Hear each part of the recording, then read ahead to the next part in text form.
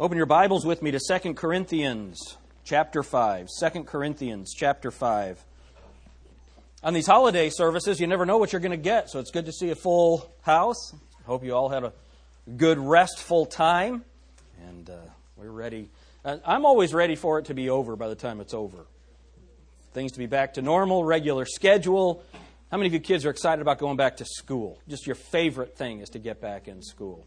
Oh, there's a couple of them back there. All right. Yes. John is being false over here. I can see that over. Yeah, yes.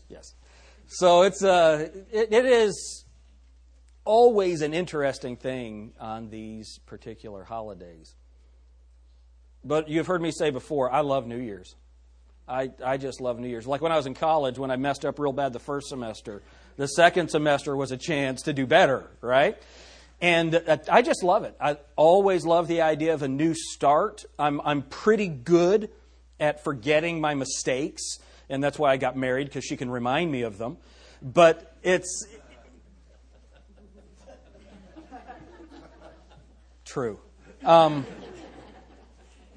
just love newness. And, you know, there's such, in Christianity, that concept of newness is such a vital part of who we are.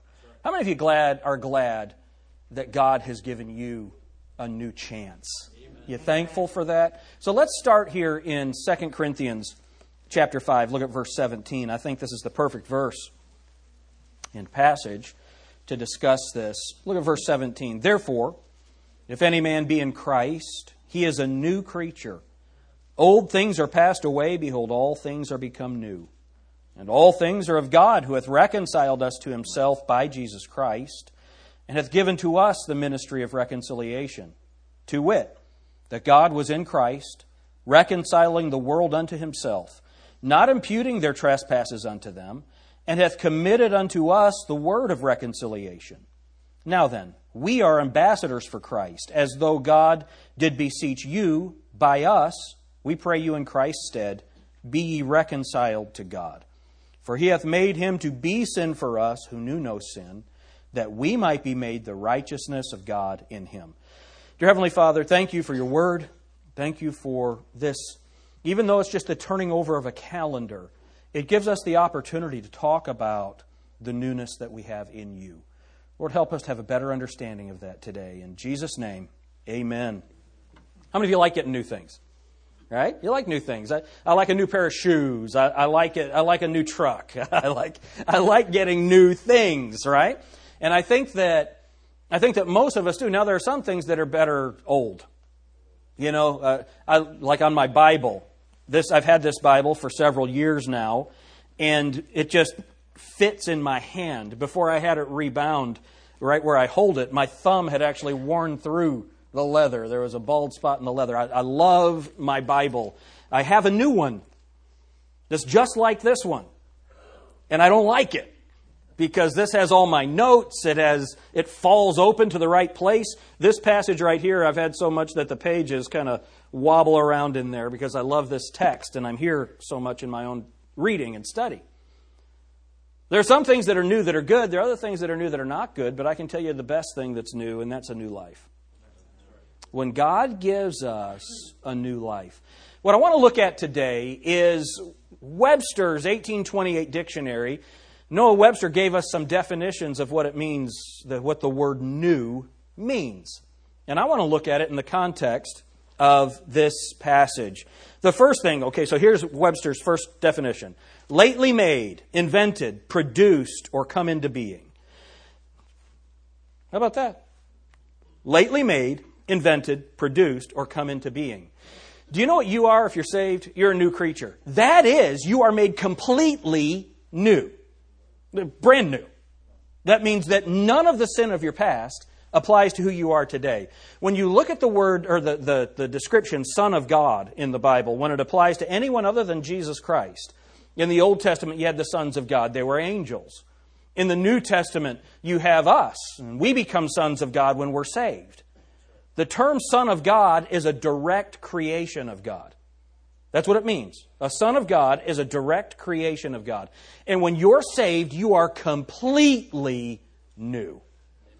Now, I know that we, as humans, it's almost impossible to get past the guilt of your past. That is just in us because we remember. Have you ever been driving down the road and you remember something that you did in the past that caused you shame? I don't know about you, but that'll happen to me, and I'll grip the steering wheel a little harder and almost cringe. I want to reach out and grab something, do something to alleviate the shame of whatever that act or thought or decision, whatever that was. That's the way that we are. We remember those things. Do you know what God sees when He sees you and you're saved? A completely new creature. You are a new creation in Him. That is wonderful. All things become new. Let's look at verse 17 again. Therefore, if any man be in Christ. Now remember how you get in Christ.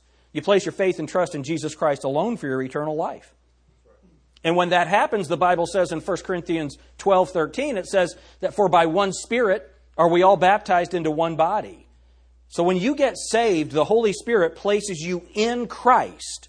That happens at salvation. So here in verse 17, therefore, if any man be in Christ, you might say, therefore, if any man be saved, he is a new creature. And I love the next part. Old things are kept for a little while. What's it say? Passed away. Passed away. You know, we need the liberty and the freedom that comes from being a new creature in Christ. The second part of Webster's definition is recently produced by change. Recently produced by change. Do you know that Jesus Christ wants you to have a new life? He wants you to have a new life. One of the things that we learn in discipleship, and if you're not a part of our discipleship ministry, there are some cards in the chairs there. If you'll just fill that out, we'd love to take someone. If you're a lady, we assign a lady to you. If you're a man, we assign a man. And they just teach you the Bible and prepare you to be able to teach someone else the Scriptures. But one of the things that we learn in our discipleship training is this. When a person gets saved, they're a new creature. They're a completely new creature in Christ. How many of you believe that? Seriously, how many of you believe that? The only problem is your disciple still has their same mind. Your disciple still has their same body. So if they were a drug addict or an alcoholic or whatever, they still have those same desires. Those things are in them. They still have the same enemy. Satan hates. Satan hates you. And he certainly hates you more when you come to know the Lord Jesus Christ. They have the same enemy. And so the important thing about this newness is He allows you the opportunity to change your behavior because of the newness that He gives you in Christ. I wonder how many of you are different than you were before you were saved. I know that many of you are completely different. You completely changed. Chad Hollinger said, I never cried before I got saved. It's interesting, isn't it? Now he cries all the time.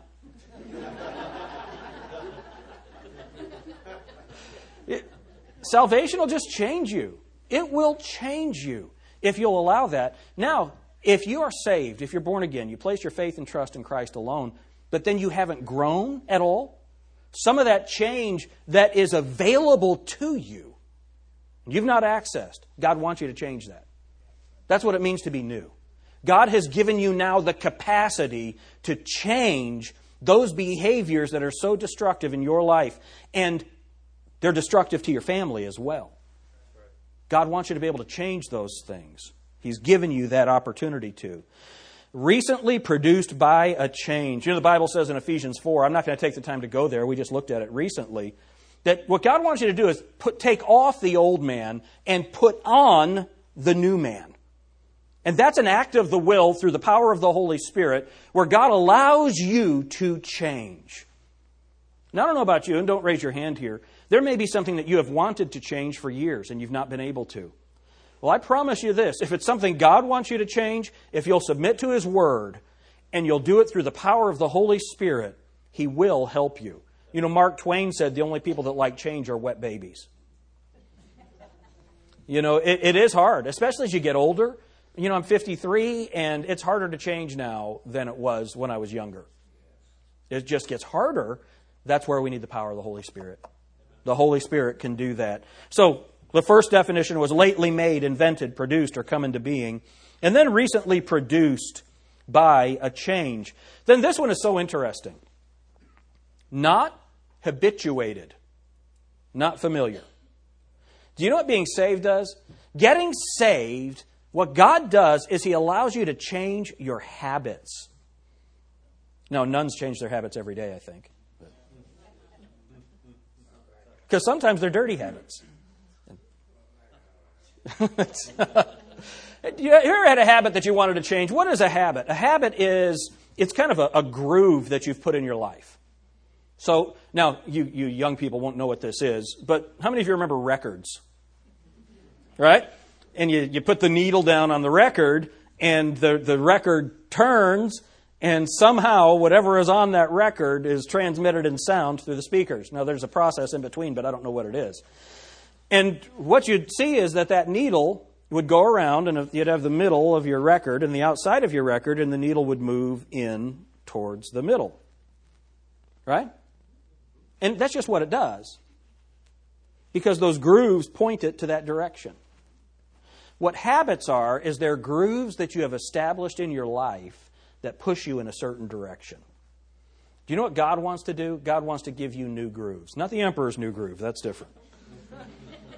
God wants to give you new grooves in your life. He really wants you to be able to establish new habits. Now, here's what's amazing about Christianity. You might have been saved for 20 years. You might have been saved for a week. Unless you have begun establishing those new habits, when you get saved, those habits don't automatically change.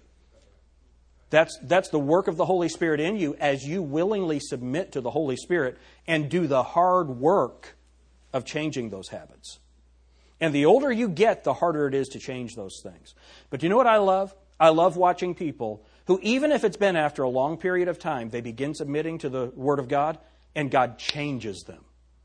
When you can see it, you can watch it.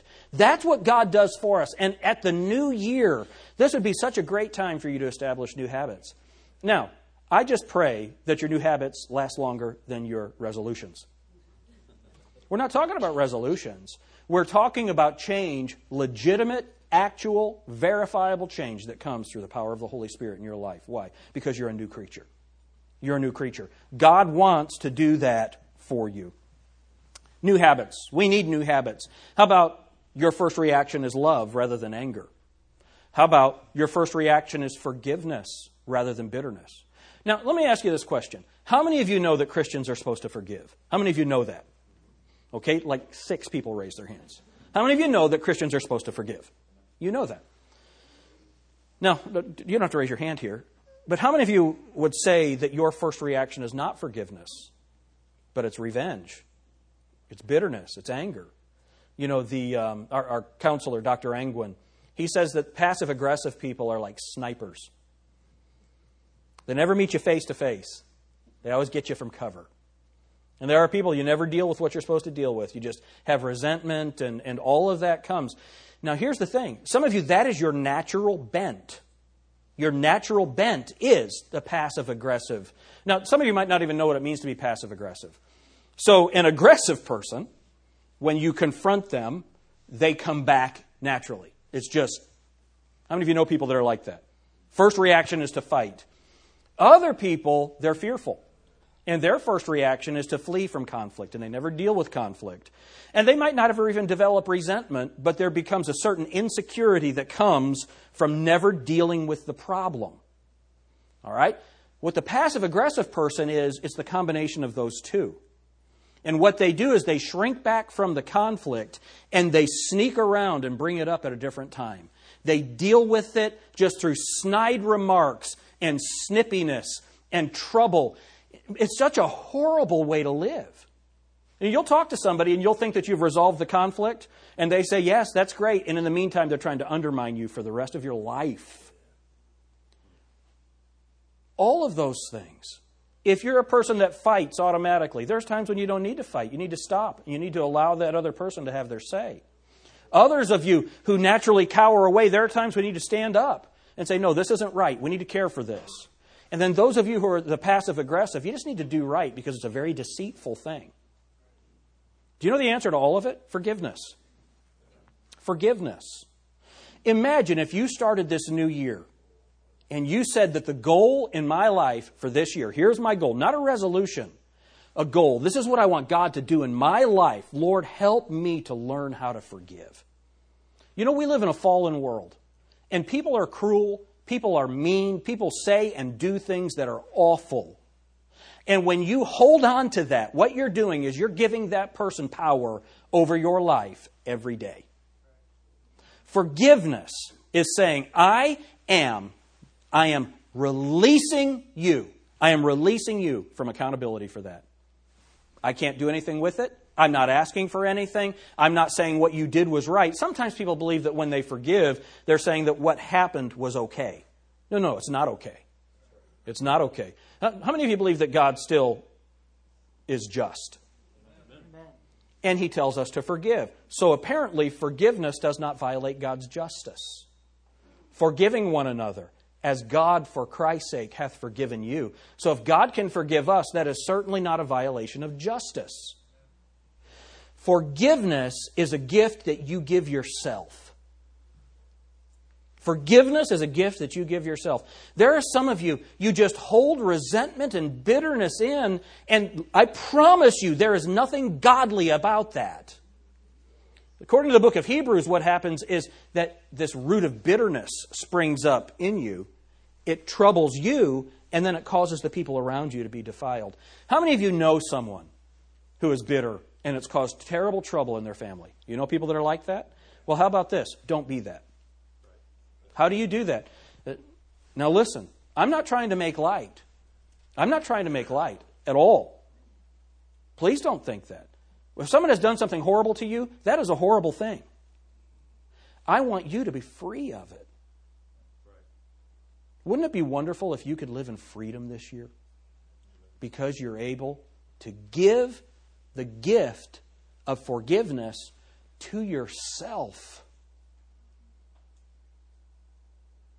Some of you have a habit of bitterness. Some of you have a habit of anger. You have a habit of unforgiveness. You need to establish a new groove in your life where you just let stuff go.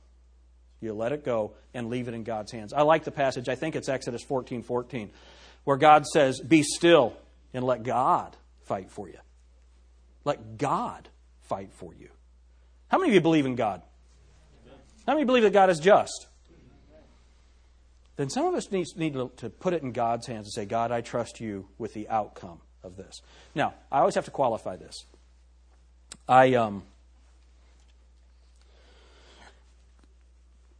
People in Christianity are nuts sometimes. Okay?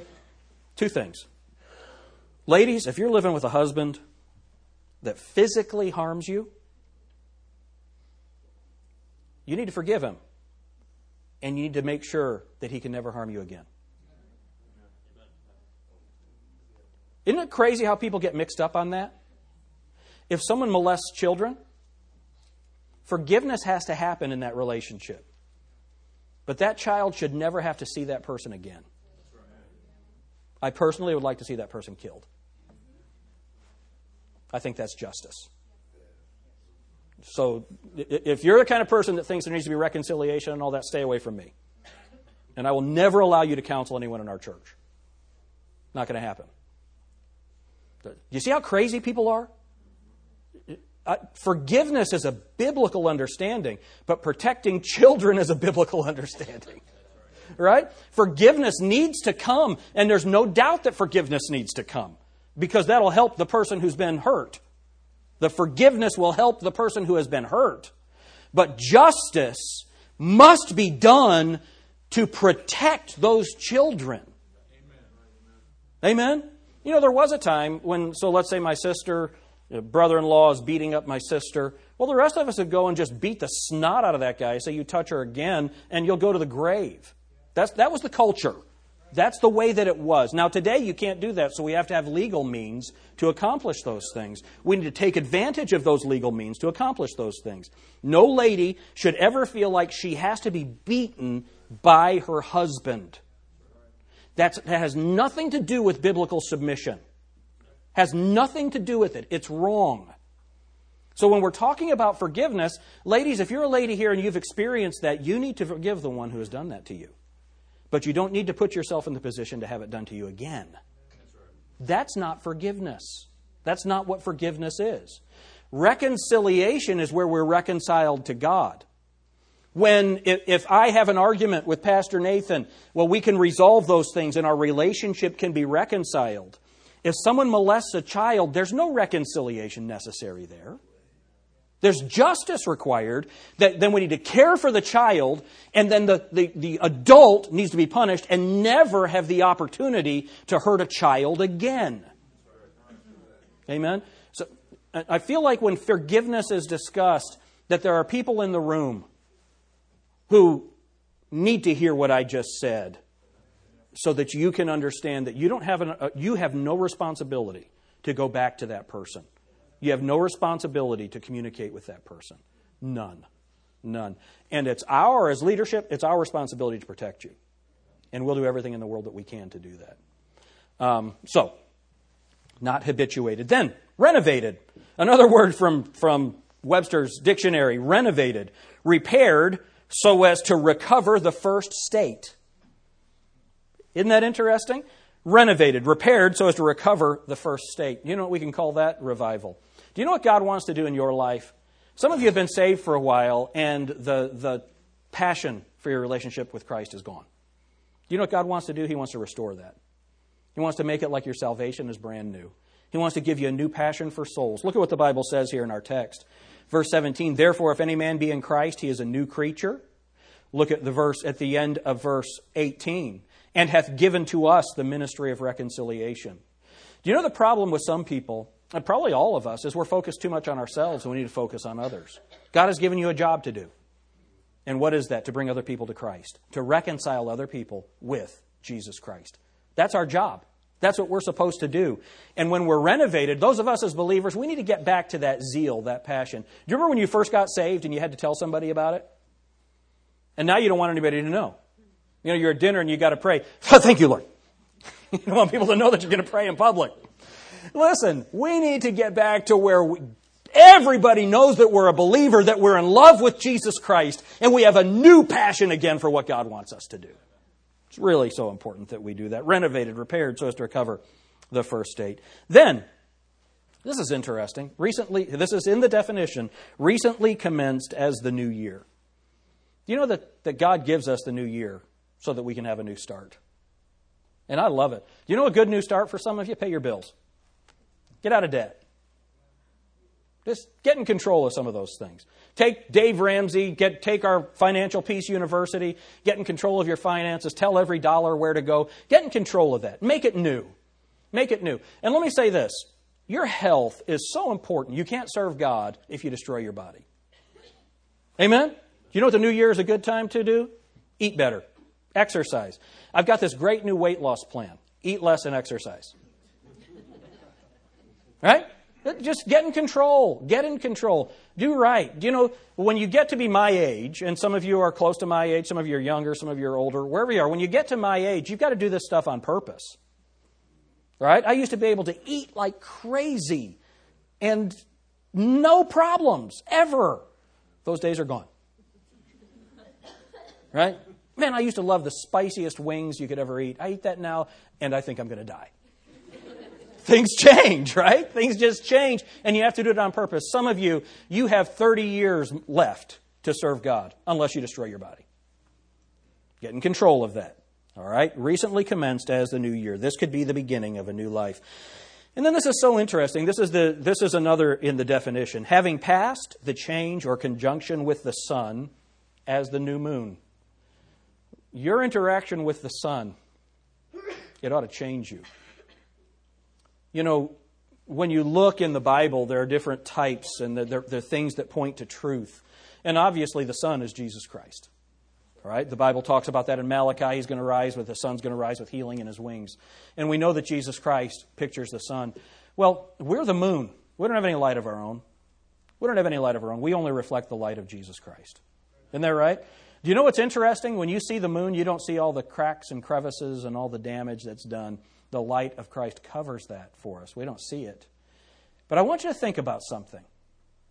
Your interaction with the sun, with Jesus Christ, it impacts the world around you. And so think about an eclipse. What happens in an eclipse, you have a solar eclipse, and that's where you have the sun and then the moon, and then the earth. Do you know what happens in that solar eclipse? That the light of the sun is blocked by the moon. And do you know what that is? You know what that's an amazing picture of? Do you know the Bible says that we have this treasure in earthen vessels. That glory of God that's supposed to be seen in the world through us. What happens is when you're a carnal Christian, when you're not living for the Lord, it's just like that eclipse where the moon gets between the sun and the earth. People can't see the brightness of Jesus Christ because of us. Can you imagine if your life stopped somebody from seeing who Jesus Christ is? Isn't that awful? It's a horrible thing. There's another eclipse, it's a lunar eclipse. Do you know what that is? That's when you have the sun and the earth and the moon is on the other side. And that just produces darkness. You can't even see the moon then because you don't have any light of your own. Do you know what that is? That's when the world gets between you and Jesus. Listen to this definition. The definition says, having passed the change or conjunction with the sun as the new moon. Are you getting between people and Jesus? Or are you reflecting the light of Jesus to the world? Or is the world stopping you from reflecting the light of Christ? Are you letting the world get between you and Jesus Christ? That's an amazing thing, isn't it? You need to think about that. Don't be stuck in a position where you're stopping the reflection of Christ or where the world is stopping you from seeing who Jesus is and reflecting that in the world. What an amazing thing. Then, not cleared and cultivated like a new field. Here's what's so awesome. It doesn't matter how long you've been saved. It doesn't matter how long you've been saved. It could be that you get saved today. It could be that you've been saved for 50 years. Do you know what that means? In this definition of newness as a new creature, that it's never too late for God to use you. It is never too late. God wants to do something with you and in you and through you in this new year. Think about what it is that God wants you to do. And here's the good news. It doesn't matter how much life you've left behind. Whatever you have left can be used for the glory of God. And He will take you and make you the most purposeful that you have ever been. Newness. Newness. And then, the last one of his definitions is that has lately appeared for the first time as a new star. You really are a new creature. The Bible says, and they that be wise shall shine as the brightness of the firmament. God wants to make you wise. God wants to make you a star. Isn't that amazing? He wants to make you a person that stands out in the culture. How many of you think a righteous person will stand out in the culture today? Right? You'll just shine in the world. That's what God wants you to be. God wants you to be a reflection of His glory for His purpose in this world. You are a new creature. It doesn't matter what the world wants you to be. God has a purpose for you. Let's do that this year. Let's be that person this year. Amen? Amen. Thank you, Lord, so much for making us new creatures.